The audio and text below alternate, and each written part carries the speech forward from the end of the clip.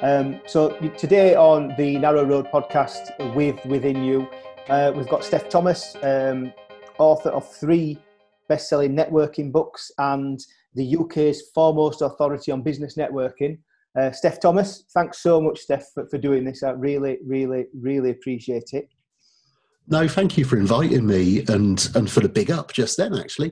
I like being introduced like that. I always enjoy talking to you anyway, Danny. So doing this and us being recorded, I just like that. Yeah. I just like the idea of it. Brilliant. Well, thanks so much, Stef, because, how this has come about is, Stef, I've listened to you speak. I've been at events when you've spoke. You've quite gratefully spoke at an event I've run. So we've known each other for, it must be 8 years or so, something like that. We've got, sort of a mutual friend in Brad Burton. And how this came about is that I read a post that you put on Facebook, which knocked me socks off. And I listened to Brad's podcast where you, one of your 3 now what moments was what we're going to speak about. And I just thought, shit, if more people did what Stef's done, it would help everyone. So I'm conscious of the time. Could you just give us a quick introduction for yourself, maybe your background, Stef, and why we're sat where we are now? What do you think maybe has happened? Basically, timeline as to why you think we're sat here now. Yeah, I reckon that business networking show, which is when you introduced me on stage. Best entrance ever. I think that was 2013. 2013 or 2014. So that's 6 or 7 years ago. 15 now. Maybe. Might have been. Was it? Okay. Ace of Spades with the best entrance I have ever seen in any event or anything. It was fantastic. The crowd were going berserk, weren't they? Fantastic. And isn't that a great place for us to start? Because I've always got my props ready. So that's who I am. I'm the author of Business Networking for Dummies. I speak on stage. Up until lockdown, I was living the dream and speaking all across Europe. And yeah, I do this very childish thing when I'm allowed of having Ace of Spades and having dry ice when I come on stage. And I'm sort of living the dream. And I think that's maybe why people were surprised. I wanted to get it out of the way this year because it's 2 years since it happened. People were surprised that I've been in mental hospital and not by my own choice. And relatively recently as well, I had one career. Started working in 1983, working in shoe shops. But then when I left school in 1988, I then went on to have a 20-year career in a estate agency. Left that in 2007 and got into this networking thing. And then, since 2007 now, I've been asked to write books on networking and speak on stage and that. And despite all of the outward stuff looking like I was successful, I guess, I was completely broken inside to the extent the post that I made July the 5th, 2018, I ended up being taken to a mental hospital. I just wanted to talk about it. I never knew whether it would help people, and I'm really flattered that you say it has. I sort of wanted to get it off my chest. I felt that I was hiding something that people didn't know about me, so that's why I started talking about it. Was it a bit cathartic, or was it, as you've said, maybe you felt like you were not putting words in your mouth, but like not cheating people? You wanted people to know the real Stef, or? No, you've hit on exactly the right word. You've hit on exactly the right word. I felt like I was cheating people because when I've been sat down here working today, and I've been mainly just working and typing stuff today. And then when I know in 3 minutes time, I'm going to be on a podcast with Danny and I'm going to turn the video on, it's almost like I get into my stage character. And that's still me, but it's probably slightly smilier, slightly bigger version of me. And because I tell you what it is, why I felt I was cheating people, because Facebook for everyone is everyone's edited highlights, and I'm really aware of that. You don't get to see what did it used to be called on the telly? I can't remember what it used to be called. You don't get the blooper reels. You don't get the outtakes. It'll be all right on the night. Oh, you yes. That's what I was thinking of. Dick Snowden, was it? So when you look at my Facebook, all that people were seeing was, I've been on stage, I'm on a plane, I'm out with my sons, I'm in a pub somewhere. You didn't get to see, I was living in a shitty flat on my own. I was completely broken. At the time, I didn't have any money because my wife and I were splitting up and so on. It felt like I was doing that thing of just allowing people to see the bits that I wanted them to see, and that didn't feel quite right to me in the end. I think we all do that, though, don't we? You know, I think we all do that, and I think it takes a brave individual to show people, you know, your blooper reel, or you know, it'll be all right on the night parts. I think it isn't. I think when it comes to mental health, there's still, although barriers have been broken down, there's still a massive stigma around it, and I think certainly with men as well. You know, we still, some of us, me included, sometimes we've got to be the one that takes everything on our shoulders, and you know, we don't suffer, but we're human, aren't we? So when you the best, what I loved about what you said is when you came out, you know, fantastic.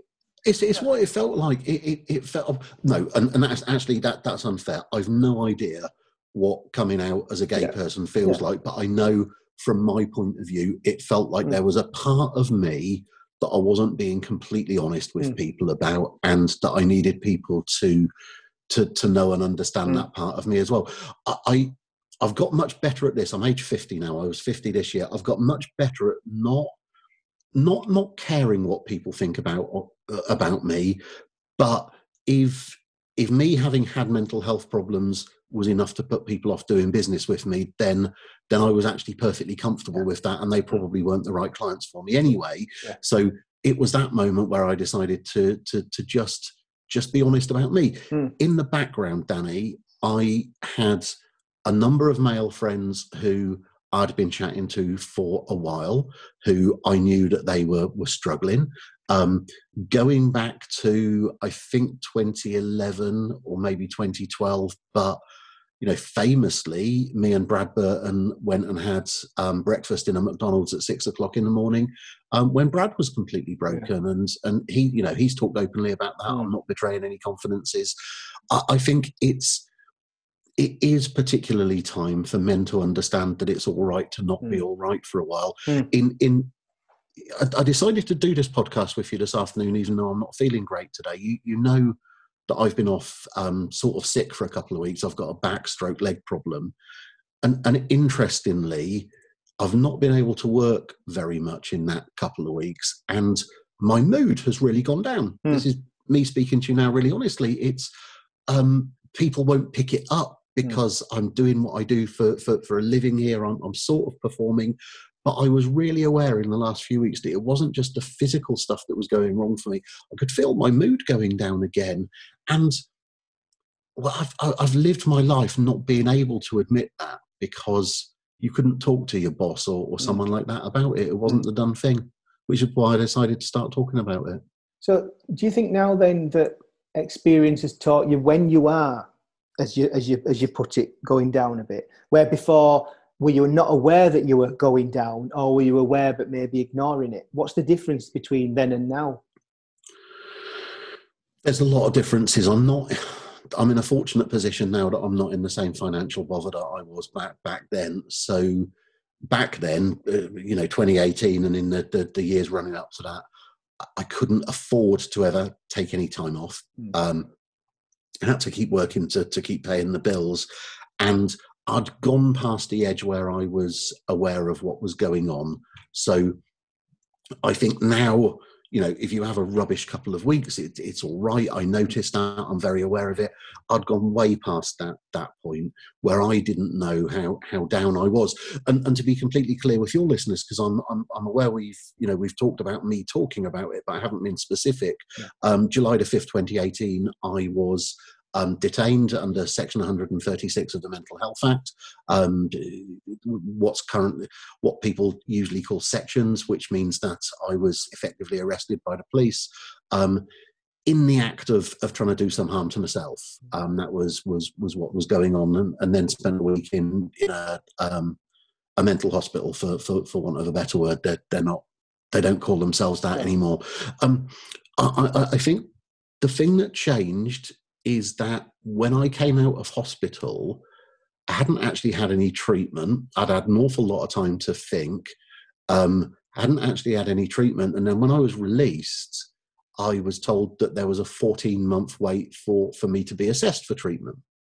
Oh, so for particularly what they thought I had, there was a 14-month wait for me to be assessed to get any treatment for just that. For assessment. So that's not treatment, is it? That's just assessment. Yeah, so I would apply and then wait 14 months. And they were very clear that, some people drop off the waiting list at that point. And for me, I know this won't be the same for everyone, and there's no right or wrong here.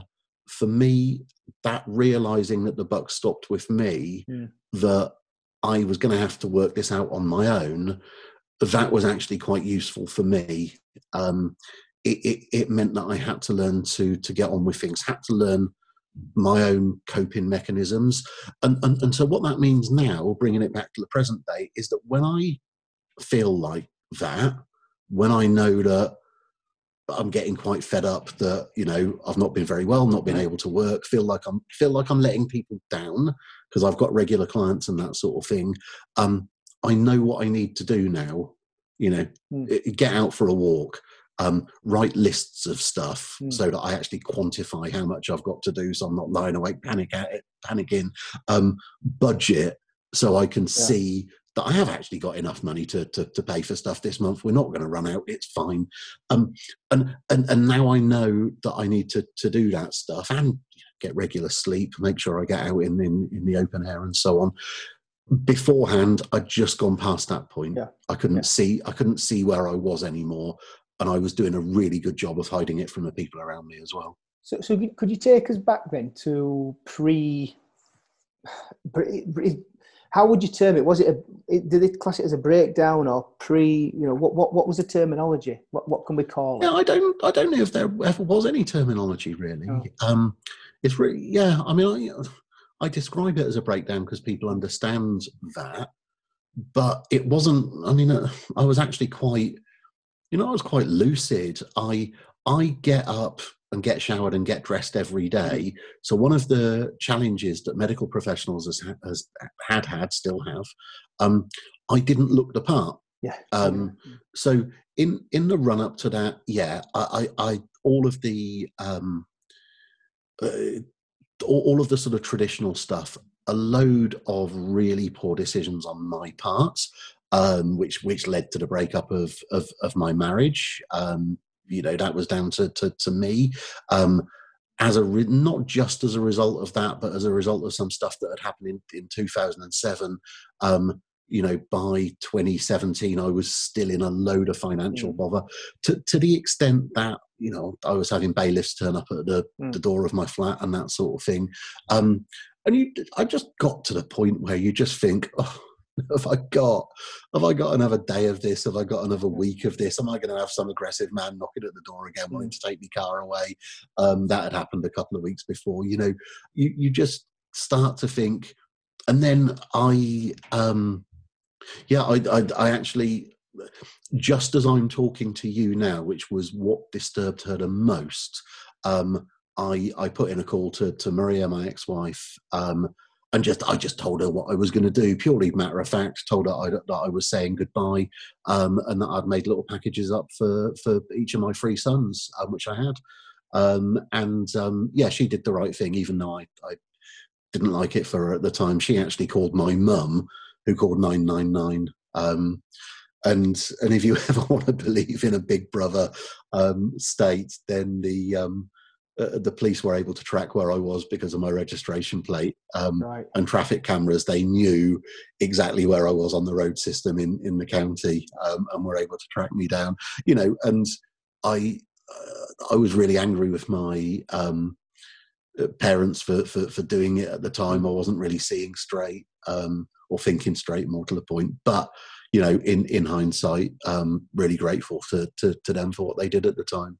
So can you, in looking back, can you see a point where all this, what the trigger was for all this to start? Because I think with things like this, it's not just one thing. It's as you've alluded to, a build-up of, you know, bad decisions which lead to consequences, which then come onto you, which you have to deal with. Can you pinpoint one aspect where, like, it was like the start pistol had gone and you could, and you know when it had all begun, or was it can you not do that?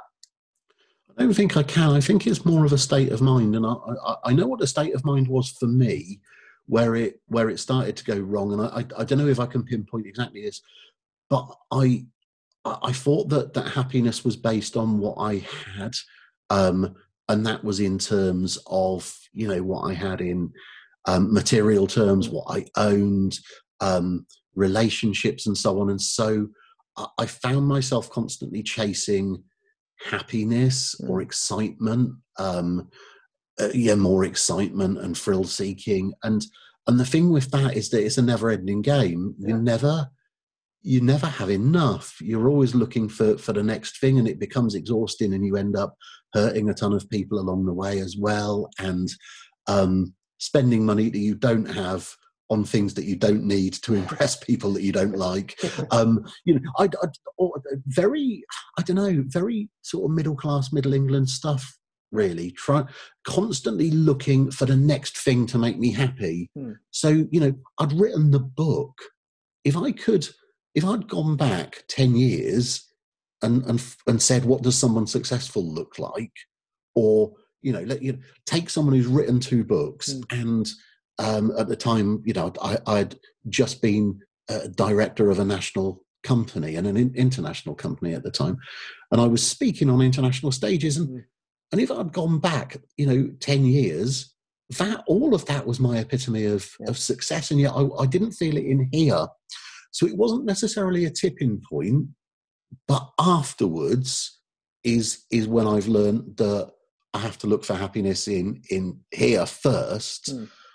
And when you crack that, I know it sounds very trite, but when you work that out for yourself, that the happiness has got to come from within you, and you've got to start or stop rather chasing stuff. It's just a never-ending chase. It exhausted me. Why do you think then that all these things that, you know, if you'd look back 10 years and gone, God, look what I've done, of all these speaking gigs, I'm traveling Europe, I'm writing books, I'm running a national company, I'm into, you know, all these things you'd achieved and were achieving. Why do you think they weren't fulfilling you? Not sure I'm clever enough to know, is the answer to that. I think it was that big. It for me, that period was a little bit like we've all had the big red reset button pressed this year through no fault of our own. Going into hospital was the big red reset button for me, and this year has been again as well, a chance to absolutely step back and think, I really, really don't want to end up here again. So what do I need to do now going forward to make sure that never happens again? And that's what I've done since stopped chasing stuff. Yeah, I think that answers the question. It was that there's quite a lot of things I can't really pinpoint or don't even understand myself, but I know I had to stop doing them and start doing something else to make it work. Yeah. So in the run up to where you rang your wife and explained what was going to happen, can you remember what you actually said to her? Not word for word, no, but what I do know, and what she's remarked on since, is that I was really, really matter of fact, which is quite a big tell, apparently, for the emergency services and that sort of thing. There wasn't any emotion left, Danny. There wasn't. This was. I had made my mind up to do something, and something that was going to upset certainly my sons, and you know, my parents, my sisters, and so on. But I had made my mind up, and I was really quite, like I say, matter of fact about it. And I think that was what shocked her the most, and that was what prompted her to to do something about it, which I'm very glad that she did. So you're quite secure in your decision. There were no I emotion was at the around time. it. Like, this is going to happen. Yeah. Yeah. The police, I mean, fair play. The amount of time of the police that I wasted, or in my opinion, wasted that morning, keeping a guy on the phone who kept talking to me for an hour, and then eventually agreeing to pull over so that his mates could pick me up and that sort of thing. It was, the police, once they were on it, I have to say, do an absolutely fantastic. They're obviously very highly trained. They knew exactly what to do, exactly what to say to me. And just to get me to go on for another minute, go on for another 15 minutes, go on for another hour, so that they could remove me to a place where I couldn't do anything to myself. And that's, so there's bits that I remember vividly, but it was that sort of, decision had been made thing. Can I just raise something, Stef? That what you said then is, wasting police time. I know. Now I know you know this, but if you're talking about your back and your leg, when you go to the doctors or the hospital, you don't feel you're wasting the time, do you? No, it's and the police made that point to me, because I remember having a conversation with them, and and they it's their job, and they didn't want me to do what I was going to do, and a female police officer, I can't remember her name, but she said, we're the people who have to go and tell your family if you do it. She said, so it's not victimless. She said, had you gone through with it, I'd have had to have turned up and told your wife, your mum and dad, and she said, then I have to go home and I have to get up and go to work the next day, and don't believe it doesn't affect me having to do stuff like that. So that was, she wasn't being nasty in any way. I think I said something to her like, you guys were going to find me, and I know that you're experienced in dealing with this. And she said, don't ever believe that it doesn't affect us every time we have to do it. So no, I was smiling when I said it was, I was wasting their time, but it's something that I will say, at the time, I felt like I was wasting everyone's time. I didn't feel like I was worthy of, and this is a difficulty, because men sometimes, I won't phone Danny. Danny's busy, so I won't pick up the phone to Danny. And actually, there's a post going around Facebook. I would, I'd much rather listen to 15 minutes of your shit when you're feeling down than have to listen to your obituary afterwards. And I want blokes to know that as well, that even if I'm really, really busy, if I'm their mate and they're really not feeling it and they need to pick up the phone and talk to someone, I'll message Danny Mafaru and say, mate, can't do the podcast today. I've got something else to do. I'll not go to a meeting. I'll take that call, because sometimes you just need to talk to someone in that moment. And even if we think that no one's going to be interested and we're going to be wasting someone's time, I promise anyone who's listening that one of your mates has got time this afternoon to listen to you. I think that's a condition of a deterioration in your mental health, isn't it, though? It's no one, such little self-worth that people have about themselves that they don't feel that anyone's bothered. Or when thinking about yourself, and when you said earlier that, obviously it would affect your sons and your immediate family, what struck me about that, and that is what I think everyone would think about first, they're the people right in front of them. But the hundreds of people that in the business scene, you probably don't think that now. Maybe now when stepping back, but the effect you not being here would have had on the business scene and your network and the people you interact with on a daily basis. And it's not tens, we're talking hundreds of people that run businesses across the UK. The impact of that would have been immense as well. So I think that's why people sometimes struggle to understand when, someone like yourself who's achieved what you've done, is normal, quote, if you know what I mean. And it's really important for people to know that having mental health episodes, having times of poor mental health or mental illness, that's normal as well. And there was someone famously who sort of poked me a few years ago, and I think I once said somewhere that I was feeling a bit down, and they said, but compare yourself to everyone else in the world and you're actually doing really well. But it wasn't that. It's not. No one should feel guilty because, if they've made a lot of money, if they've made a successful business or a successful career, they're still entitled to feel down. They still might have mental health episodes. And we know, high profile comedians, singers, entertainers who've ended up taking their own life.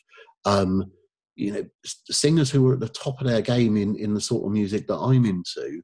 And so it's not to do with how well someone's doing on everyone else's measure. It's down to how they're feeling inside. Yeah. And there is that point when you're chasing happiness outside of yourself.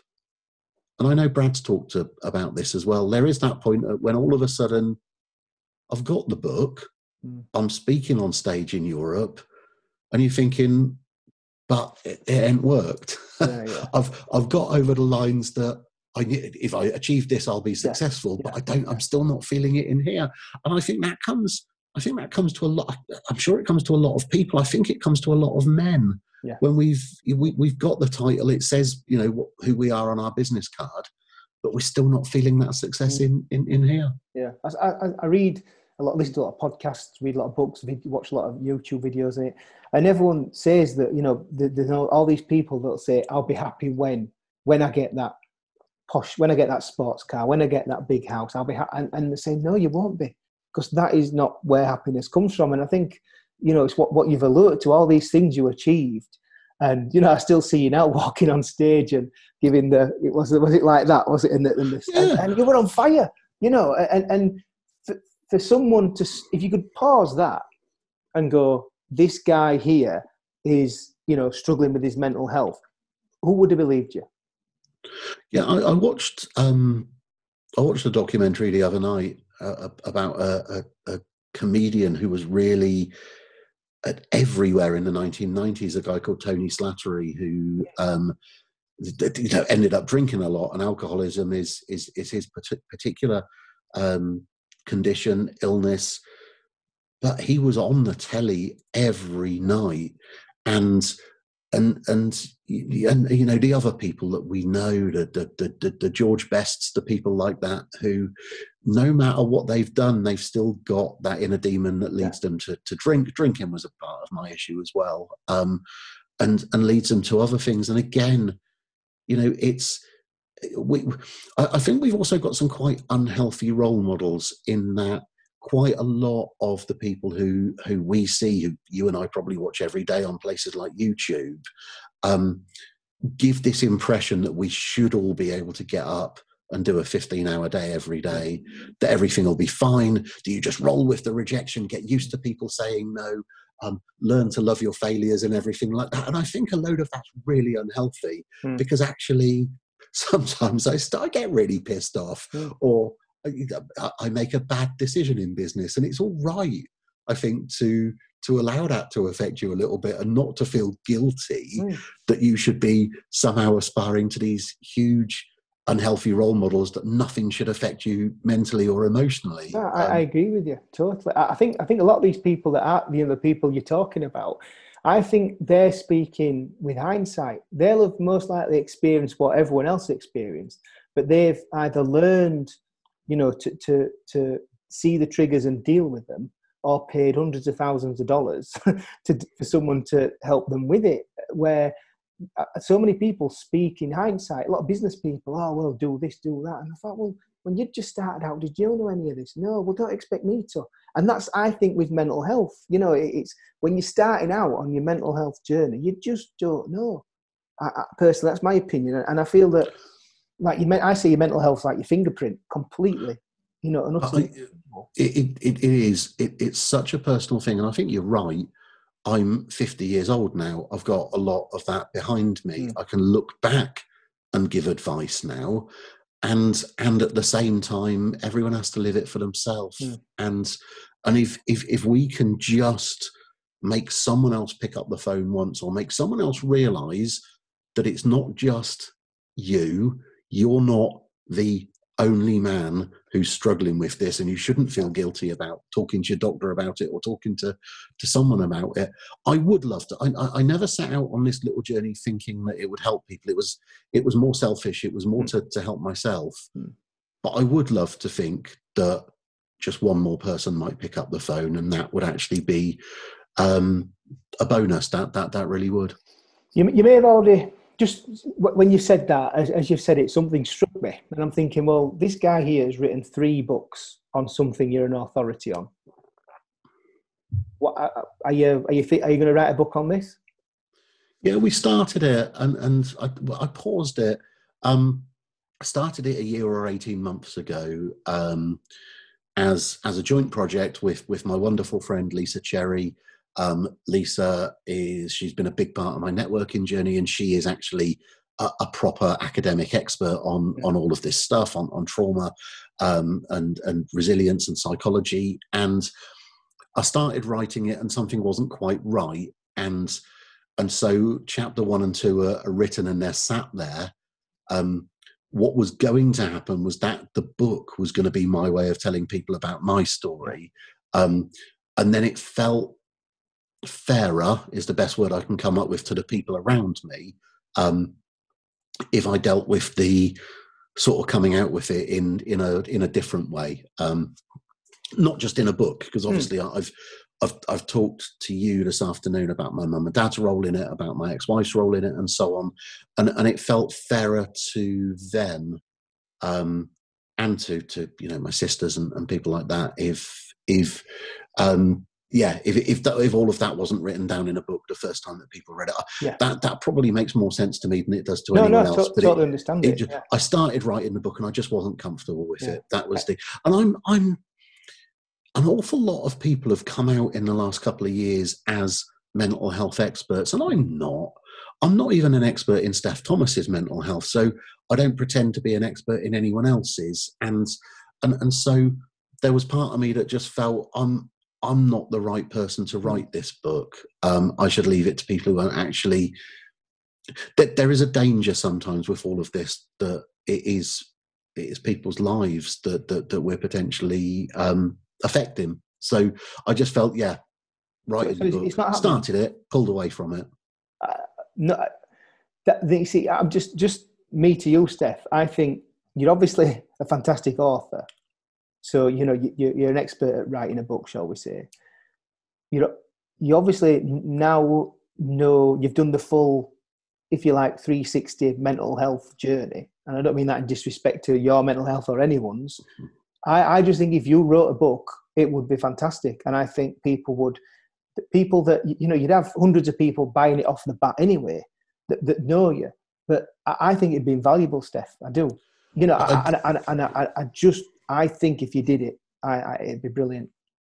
I'm really flattered that you say it, and you know this. I mean, you and I have talked about this in the past, but when you do something in business, for me, I have to really, really feel it, and I just wasn't feeling it at the time. It might come when the time's right for me, but you know what it's like. You particularly. Writing a book is hundreds of hours of effort to put into it, and for me, I have to really want to do that to get behind it. And I have to be able to see and hear exactly what the finished product's going to look like, and I haven't got that straight either. I don't know exactly how the book begins and ends. You can't force it, as you say. You can't force writing a book. I can understand that. But when you talk about the role that your family played in it, is there any specific part or anything that hits you that you think has helped you get to where you are now? That anyone said or did or? Yeah, I think it's a bizarre thing, but I didn't think that anyone would be asked if I wasn't here. And I'm not laughing because that's funny. I'm not overstating that. I thought that people might be upset for a little while, but I didn't think it would be. And actually, my mum was quite honest with me that morning about how she was feeling, and we've talked about it since, and that. And this isn't to say that they didn't care, because they always did. but there was something, you know, I really realised around that period that people really did care. And having got that behind me, someone, you know, again, Facebook memes, you know, there's something on Facebook that says sometimes you have to break down completely before you can rebuild. And I've been able to rebuild the person that I should have been in the first place, rather than constantly putting this mask on that I was someone else. And an example of that is that you and I are a week late recording this, because last week I was honest enough to say to you with my bad leg, which is all it is. But with that, you know, I just wasn't. I wouldn't have come across in the right way. I was so fed up a week or so ago. I didn't want to do this with you. 3 years ago, I would have just gone ahead and done it and put on an act and felt worse afterwards. These days, I've got much better at saying, right, let's look at my diary. Actually, I don't have to do that today if I'm really not feeling it. It's all of that sort of thing that I think I've rebuilt myself to be the person who I should have been beforehand. That's what it feels like now. So when you said like that you didn't think people would be asked, that to me, obviously, not obviously, but if someone is at the point of taking the life, the self-esteem can't get any lower. You know, and how have you actively built your self-esteem back up? So, you know, you talk about, you know, becoming this person that you should have been. What are you doing to become the person that you should have been? I've become a lot more grateful for the little things, and I've learned to understand that the little things are the big things. So I've stopped chasing stuff. You know, I stopped chasing, I don't know, material possessions and excitement and things like that, and actually learnt consciously to look at what I have got and realise how grateful I should be for that. And as a result of that, you know, some more things have come into my life. I live with my partner Sharon these days, and that only happened when I really got to grips with who I was, that I met the right person for me. And it was that there's a book, and I can't remember the name of the author to name check her, but the book is called The Froth on the Cappuccino, and it's a great book about just appreciating the little things in life, about going out for a walk and realizing that life's pretty good, that the world is pretty beautiful, and I wake up in a warm bed in a dry room every day, and just starting to accept a little and being mindful and noticing the little things, and realizing that I had enough money was the point at which the business started to take off. So then, you know, we've got more than we need. Focusing constantly on whether I would have enough money was one of the things that was bizarrely leading me to not have enough. That's a little bit out there, but it's, you know, a question of focus and belief and so on. So it's, how have you flipped that then? Just using the money as an example then. How have you flipped it from, you know, concerning yourself all the time if you've got enough, to then, you know, sort of, I don't know if the right term's accepting or understanding, because I've read and seen and felt myself that when you stop chasing stuff, sometimes it can come, maybe law of attraction, maybe some people believe in that. So what did you do to flip that, your relationship with money? How did you change that? I actually worked with someone, the very wonderful Cressy Landless. Hey, Cressy. I worked with the very wonderful Cressy Landless, and I don't actually quite know what she did, but in a few sessions with Cressy, I talked to her about what I described as a working class glass ceiling. You know, I'd always grown up knowing that certain people made money and certain people didn't, and I was definitely one of the ones who didn't. It wasn't my place in life to do that. What made you think that, Stef? I just think because I came out of the sort of traditional working class background, where, you know, grandfather was a barber, my other grandfather was a butcher, even though he'd risen to be the manager of a number of butchers' shops and that sort of thing. And you sort of knew your place in life. I don't often do the sort of working class bit, but I did grow up on a council estate. I did. You know, there were other people who had big expensive cars and that sort of thing. And I think when you've just had that sort of reinforced throughout your childhood, not necessarily by my parents, but just by society. Just by life, there were posh people at school and they were different to us somehow. I didn't really know how, but I knew that I wasn't one of them. And yeah, I think I needed that shaking out of me. And it was, you know, it was in my late 40s before I got myself shook out of that. Do you think that's why you were chasing material things then? Due to do you know what? I think there's some pride, some perverse, ridiculous pride in not having and having your back up against the wall. I've talked about this to a couple of people, but never publicly like this, that something about me really thrived on that, talking myself out of tight situations, negotiating myself out of debt, out of something about me, loved that a little bit too much. I enjoyed the struggle too much, and you know, had grown up surrounded by struggle, certainly in the early part of my life. You know, the friends and family and that sort of thing just only ever just had enough money to scrape through. And I think, yeah, there was a bit too much pride in being that person. And I think it's perverse when you look back at it. There was something about the bailiffs at the door, the dealing with debt collectors and that sort of thing, that somehow I was thriving on it for far too long. Right. And yeah, it's a weird one. It's something that I don't even completely understand myself. Right. So what did Cressy do then to change your relationship with money? Or what did you do? What did she help you with? I think we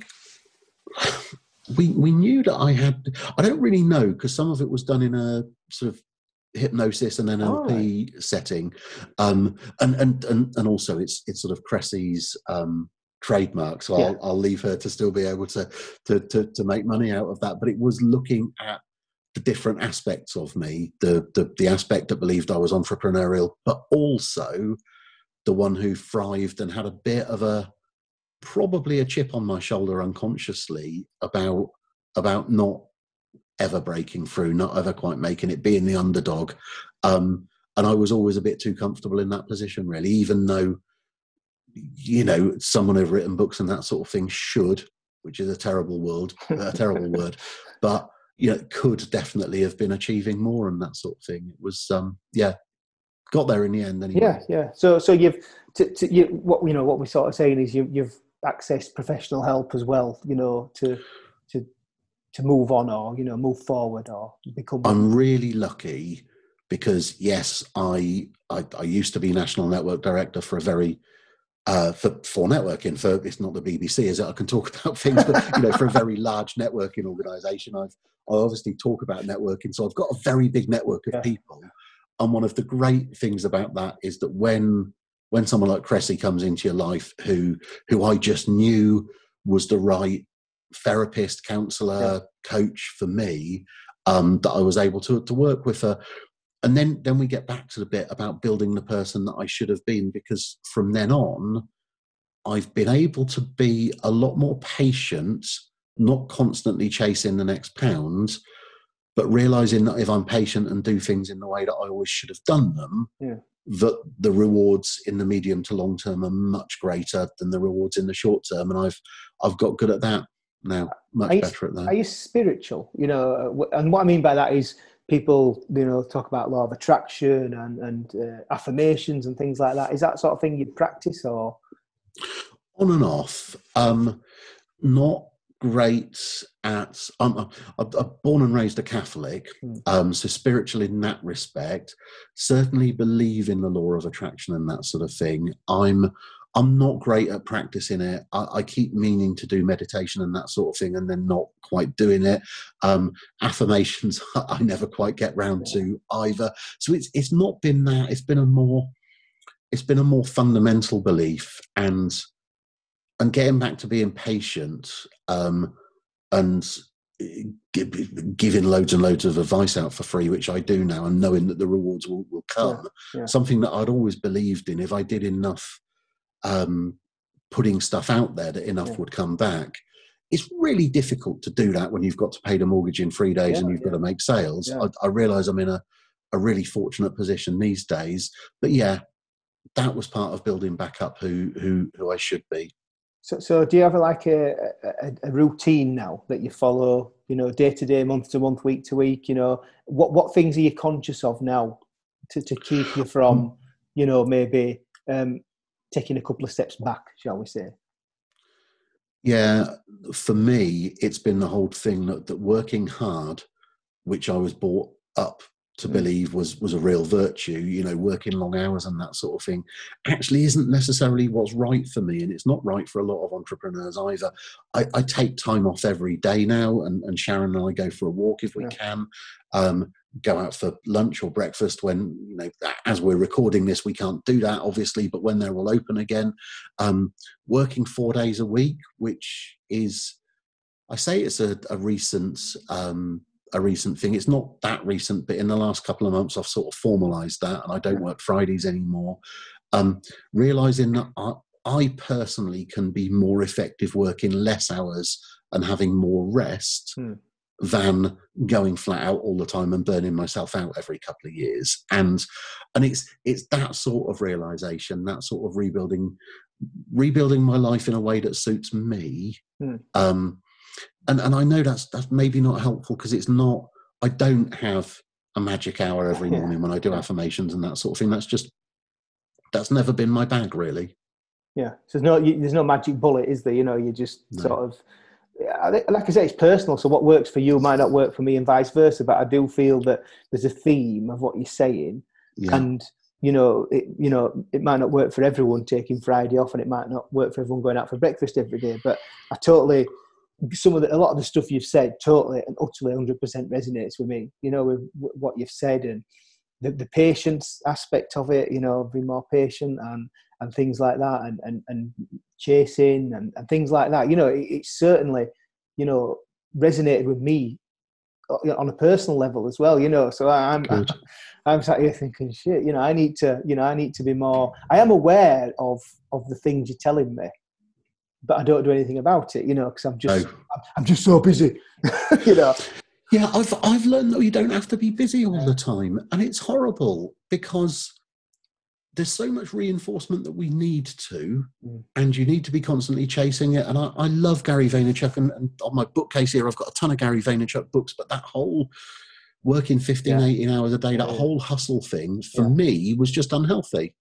And I'm good with that. I'm good with, I'm maybe not going to be as rich as I would have been, but I'm enjoying life now. And that for me is, one of the things. It's finding that I think you're juggling, not you, but you're juggling all the time, like you say, well, doing all this work to get this, but then it maybe not fulfilling me anyway, and trying to find that balance of, and I think it's, I don't know whoever has got that, and he'll make a ton of money on it, because who knows what that is. But I think what you said, and everything you've said resonates with so many people, especially the entrepreneurial side of you.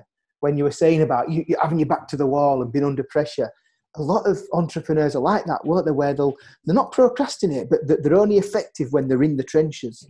And if everything's going smooth, I've known and read and heard of people that actually sabotage, I've done that to myself so many times over the years. Smashed it up, and not really known why, but not completely been comfortable with, never been completely comfortable with, a fair wind when everything's steady. And I've read that and seen with so many entrepreneurs that, it's a bit boring, and they like a bit of chaos and a bit of pressure and things like that, and a bit of self-sabotage and things. So no, Stef, for sharing this, I really, really, really appreciate it. And I know, you've said things like, I didn't think anyone would be bothered. And, what do you feel proud of yourself for telling people, or for sharing your experiences? No, that's not why I did it. It's not, I do feel proud of myself for some things. I feel proud of myself for writing the books. That was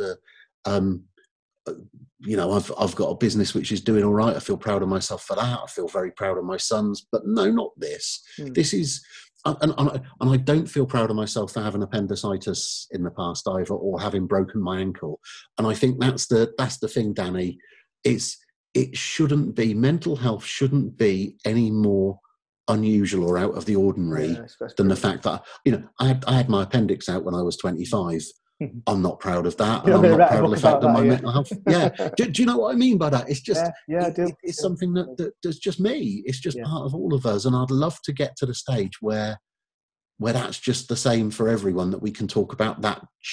We don't have to be embarrassed about going to the doctor about that any more than we do about the fact that we've broken our ankle. Yeah, but I think more people, you know, with your profile, you know, doing things like this, you know, not my little podcast, but putting things on Facebook, and hopefully, I think at some point doing a book, Stef.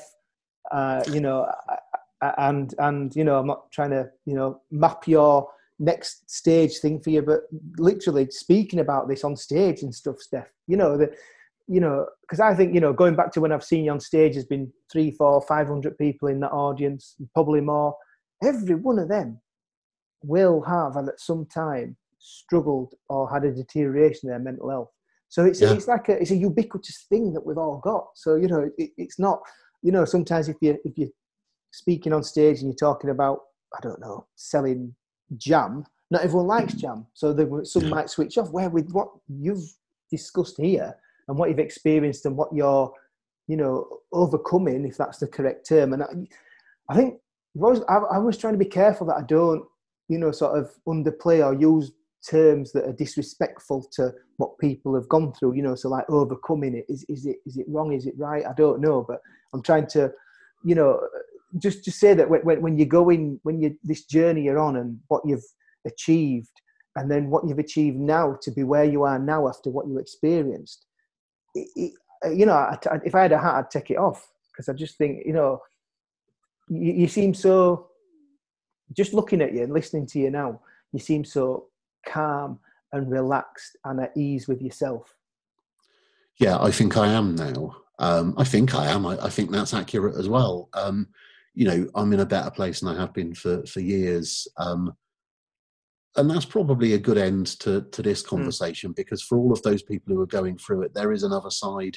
Yeah. I know that everyone's told this, and it's sometimes really, really difficult to believe it, but there is another side of it. You do come out of the darkness in the end, and I know that from my experience and from other wonderful people around me who I've spoken to who've been through it themselves. And I'm all right now. I'm enjoying stuff. Brilliant, Stef. Well, thanks so much again. I really, really, really appreciate this. Good luck with the next book. Thank you, mate. Because you've got to do it. You've got to do it. And thanks so much. I'll catch you up soon, Stef. Yeah, will do. Thanks ever so much, Danny. Take care. Cheers, bud.